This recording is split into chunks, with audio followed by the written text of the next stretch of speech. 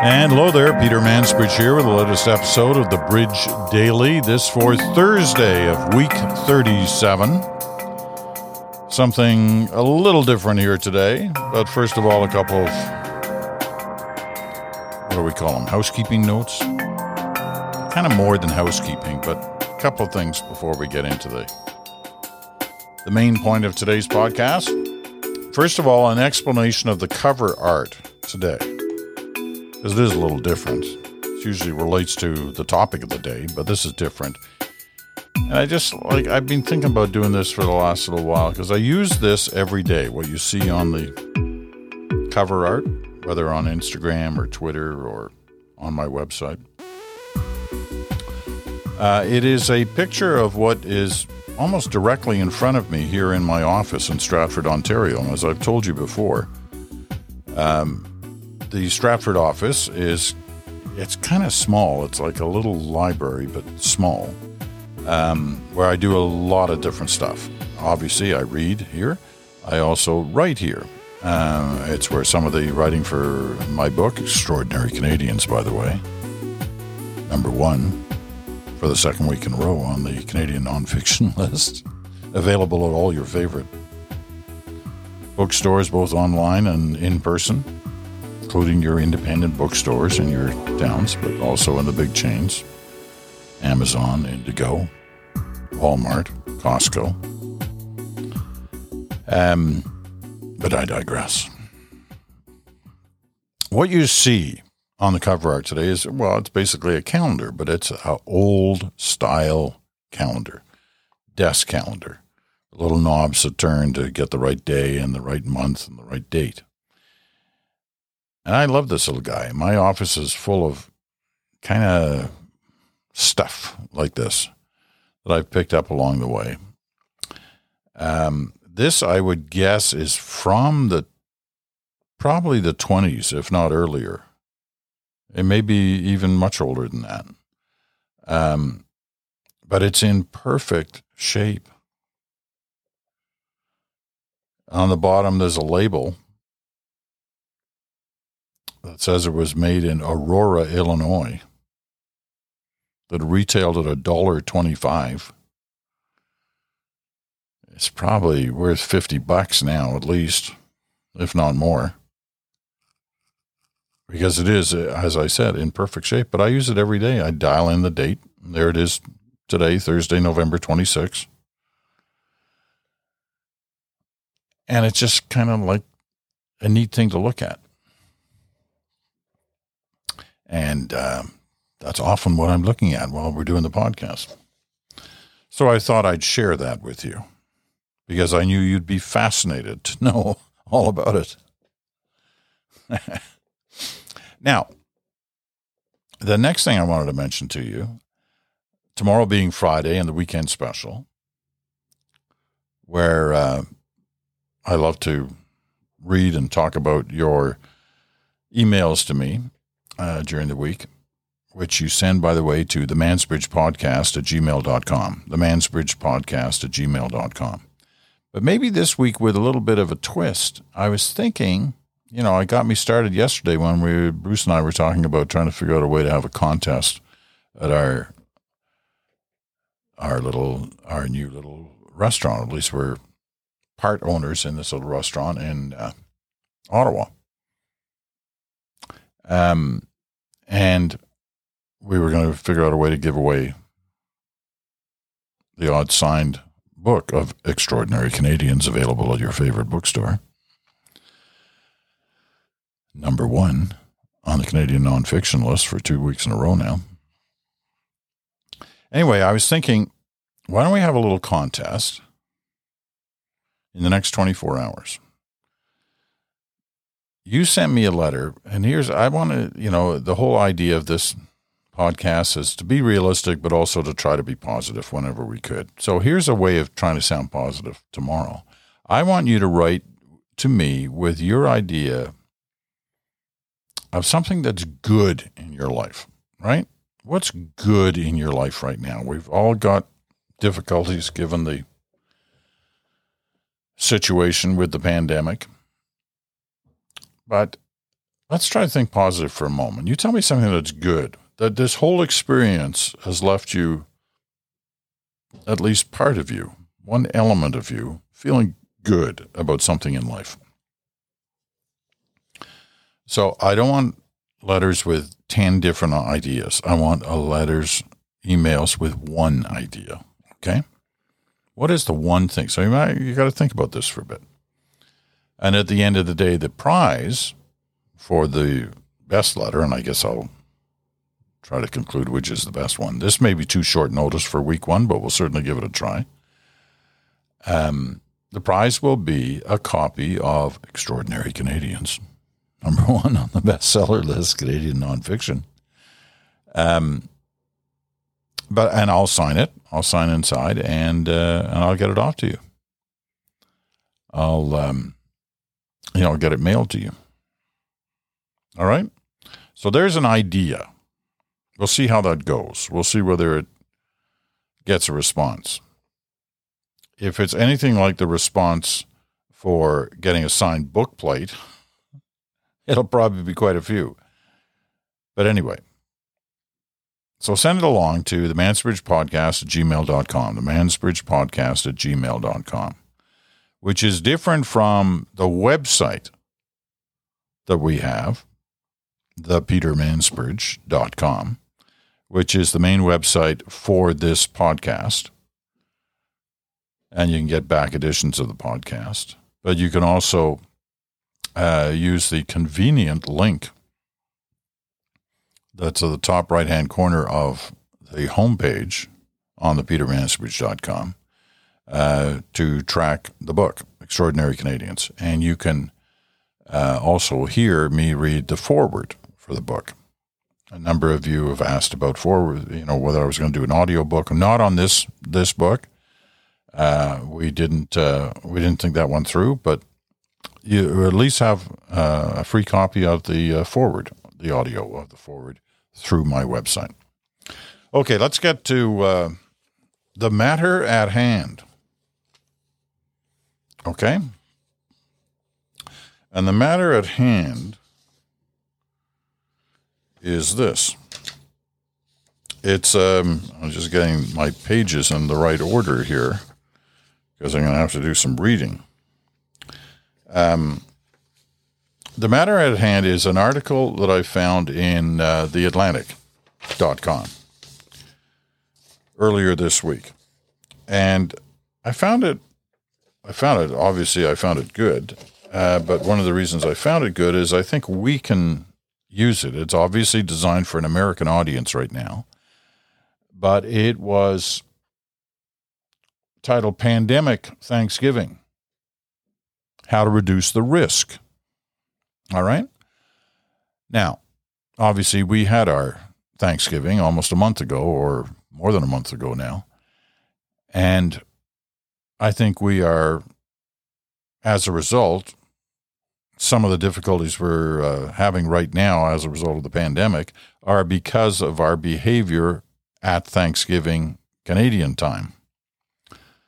Numbers have spiked, deaths have spiked, hospitalizations have spiked. None of it's good. The Americans now are going into their Thanksgiving, and if you've watched television in the last couple of days, it has been, you'd think there was nothing going on in the States because the airports are packed. There are like 2 million travelers a day, which is almost like what it was before the pandemic struck. None of that's good. And all the health authorities are warning they're going to suffer as a result of this. There are going to be spikes within a couple of weeks in the number of cases. Excuse me, as if they didn't have high case numbers right now as it is. By 4 weeks from now, the death numbers will be going up. This is the forecast of the health officials as a result of what's going on right now this weekend in terms of behavior on Thanksgiving. So I'm going to read a good chunk of this article because it's basically a list of about 10 things of where you can reduce the risk by being smart. And we can use these for Christmas, just like this article was designed for Americans to use for Thanksgiving. So let's get into it. First one on the list. First of all, it's written, I should tell you who it's written by because that'll give you some reason to believe it. James Hamblin. He's a doctor and he writes for The Atlantic. He's a staff writer for The Atlantic. He's also a lecturer at Yale School of Public Health. And he's the co-host of a number of programs, Social Distance, and he's author of Clean, The New Science of Skin. All right, so he's got the cred, as we say. So let's get started. The first question. If you're going to travel to see family, how should you rank the modes of transport? In other words, what's the safest? What's the riskiest mode of transport? So we'll start from the safest. Safest is, you guessed it, walking or biking. Those are the safest ways to move around. Well, that's fine if you're traveling, across your neighborhood or maybe across town. A little trickier if you're traveling to the other side of the province or the other side of the country. But walking or biking is number one. Number two, driving in a car with people inside your bubble. In other words, immediate family members who you live with, they're your bubble. Okay, so if you're in the car with them, it's no different than you being in the in the kitchen with them, right? So that's safe. Or safer. 3, riding the subway. I assume that means also buses, some form of public transport, where there's distancing and masks and all that. Number 4, flying. Now, flying is, forget about the pandemic for a minute. Flying is the safest way to travel. It's safer than walking. But during the pandemic, obviously, people have concerns about the crowded space, quality of the air, although ventilations in aircraft are really good. Probably better than wherever you're sitting right now. So flying's number 4. 5, driving in a car with people outside your bubble. So whether it's strangers or people you don't live with, they're in the car with you, even if they're wearing a mask. That's the least safe, the most risky of these 5 modes of travel. They actually have a 6th one in here, but I think it's in there as a joke. Taking a submarine. That wouldn't be fun. Well, it might be fun, but it wouldn't be safe. Next question. Does the risk of air travel change during Thanksgiving or Christmas if tons of people are flying? Hello? Of course it does. Yes, up until now, flying itself has proved to be low risk. The ventilation's good, and people wear masks and are mostly quiet. Airports with large crowds are likely more hazardous than time spent on the plane, and that risk will increase as more people travel. Still, the act of flying in a plane is less of an issue than close, prolonged contact in a home where people are eating and socializing. Traveling vigilantly only to arrive at someone's home and act as though there's no pandemic is a serious misallocation of anxiety. Got it. I'm not feeling well, but I think it's just a cold because I tested negative for the virus. Should I go to an outdoor gathering? No, you shouldn't. A negative test is not enough to reassure you that you don't have the virus, especially if you have symptoms. The most common coronavirus test, a PCR test, can confirm only that you do have the virus, but it cannot ensure that you definitely do not have the virus.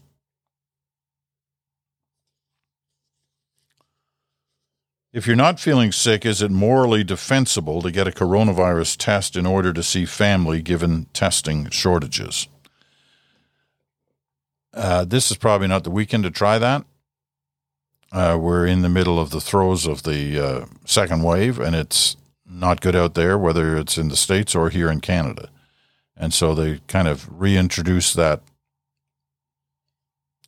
kind of concern that unless you have symptoms, please stay away from the testing area because there's so many people in testing and there's so many people, frontline healthcare workers, who need constant testing.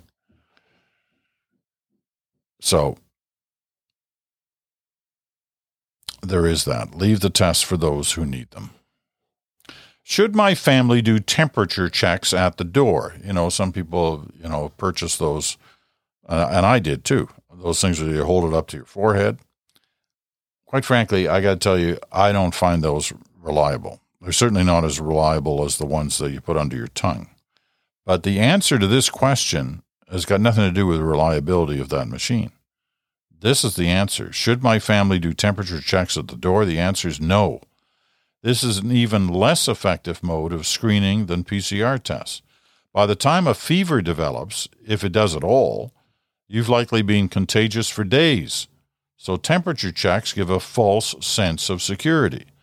The fact that someone doesn't have a fever isn't meaningful information that should change how they behave or how anyone else behaves around them.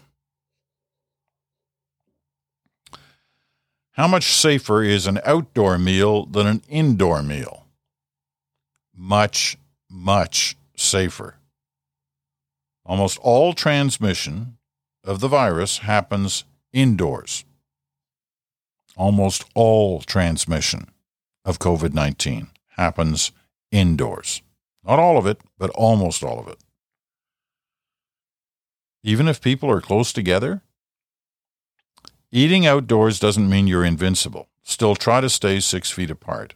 If you huddle together around a cramped table and have close face-to-face conversations with the people next to you, you could absolutely infect them.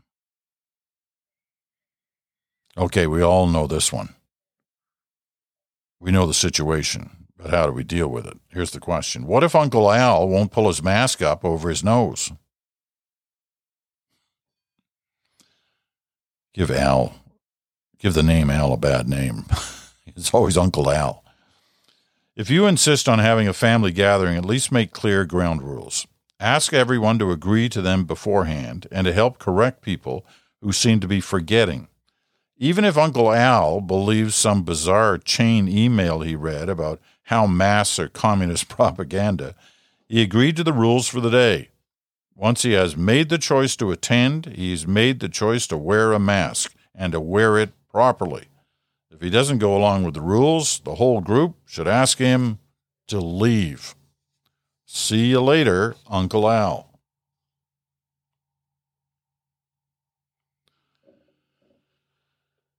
Anthony Fauci said this weekend, last weekend, that we all need to do risk-benefit assessment before traveling.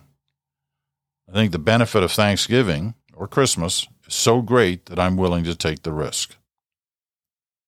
Assessing the risk of any single gathering is impossible, even if you're ready to die, and you'd sooner die than do a virtual Thanksgiving or Christmas. You could infect other people and set off a chain of infections. Any assessment of personal risks that you're willing to take would have to factor in how much harm you're willing to cause. And that's the issue. The issue is not just about you. It's about everybody else in the room.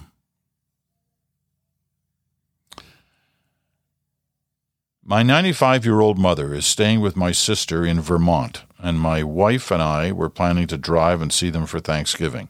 Both my wife and I have had very little contact with other people. We practice social distancing, and dinner will be no different. Can this be done safely? Now, before I give the answer, just a reminder, if you're just wondering what's going on here. This is an article in this week's Atlantic.com that is assessing the risks of a variety of things in terms of Thanksgiving, which is the American Thanksgiving right now, today, and all this weekend. And I think this is a good list for us to keep in mind for Christmas. We're a month away. Might want to keep all these things in mind. So Where are we going again here? It's the 95-year-old mother staying with the sister in Vermont, and my wife and I were planning to drive and see them for Thanksgiving.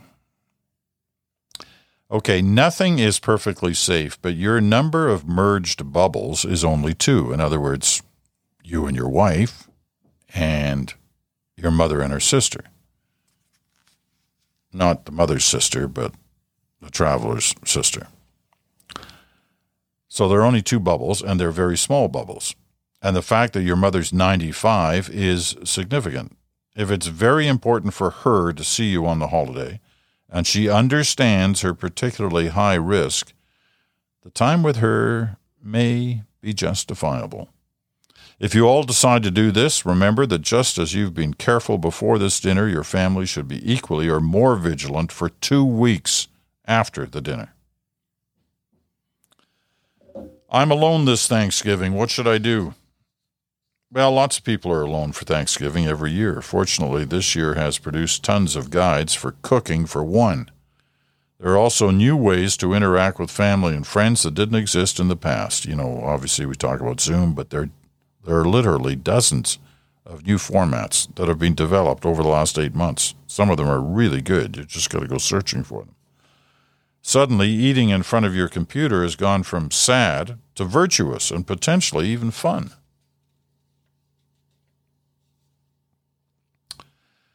Let's see. This is important, and it will be equally important for us as we get closer to Christmas, given the nature of our country and winter. Because some hospitals are overloaded, should we stop doing things that are unrelated to the pandemic, like shoveling snow, speeding, opening a champagne bottle with a sword? Sword openings are fine, says Dr. Hamblin. I'm sure he's got tongue-in-cheek there. But never speed. Keep a regular exercise routine to lower the chance of having a heart attack when you shovel snow. This winter is going to be a bad one to find yourself in a hospital.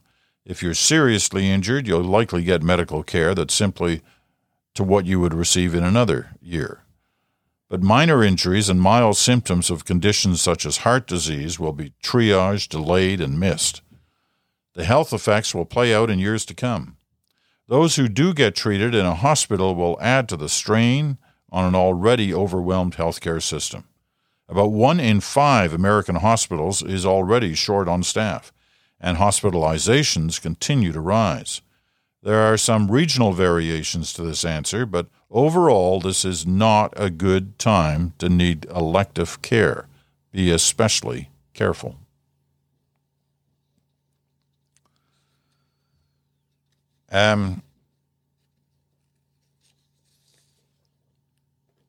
Okay, 2 more. I feel restless. I just can't sit at home and do nothing. I'm worried about everyone having Thanksgiving. I'm not a medical professional, but I want to help. Answer: the U.S. is seeing a surge in food insecurity. If you can volunteer any time, money, or non-perishable foods, now is a great time to do that. You don't need a medical degree to help address the effects of the pandemic. A sense of purpose can go a long way to staving off the darkness of winter in any year, but especially this one. And Dr. Hamblin obviously has a bit of a sense of humor, because here's his last question. Is it okay to thaw a turkey by dropping it into hot grease?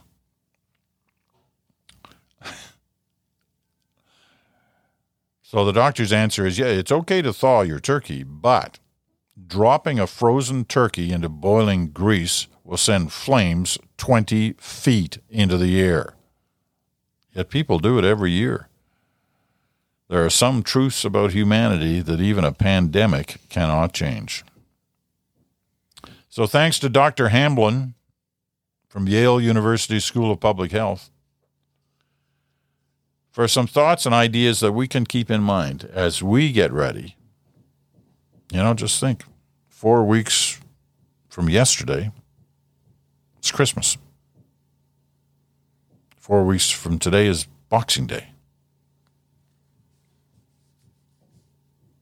What are things going to be like for all of us then? Okay, before I go, a reminder, tomorrow is the weekend special. Your thoughts, questions, comments, don't be shy. Send them to themansbridgepodcast@gmail.com. Themansbridgepodcast@gmail.com. And we're going to test out the idea of having a little contest for your copy of Extraordinary Canadians. Extraordinary Canadians for 2 weeks in a row on the bestseller list for Canadian nonfiction at the position of number 1. So the idea here would be you send in a question, keep it focused, and keep it just one answer on what are you finding right now that's good about your life, even in the midst of all the chaos and negativity that surrounds us right now with this difficult situation. What are you finding that's good? And what could it mean for others by sharing it with us? Okay? And I will look at these answers, and if there's one that really stands out from all the rest, they will get their own autographed copy of Extraordinary Canadians, and I'll make sure it gets to you before the holidays. Okay? That wraps her up for today. It's been a treat. I'm Peter Mansbridge. This has been The Bridge Daily. Thanks so much for listening, as always. And we'll talk again in 24 hours.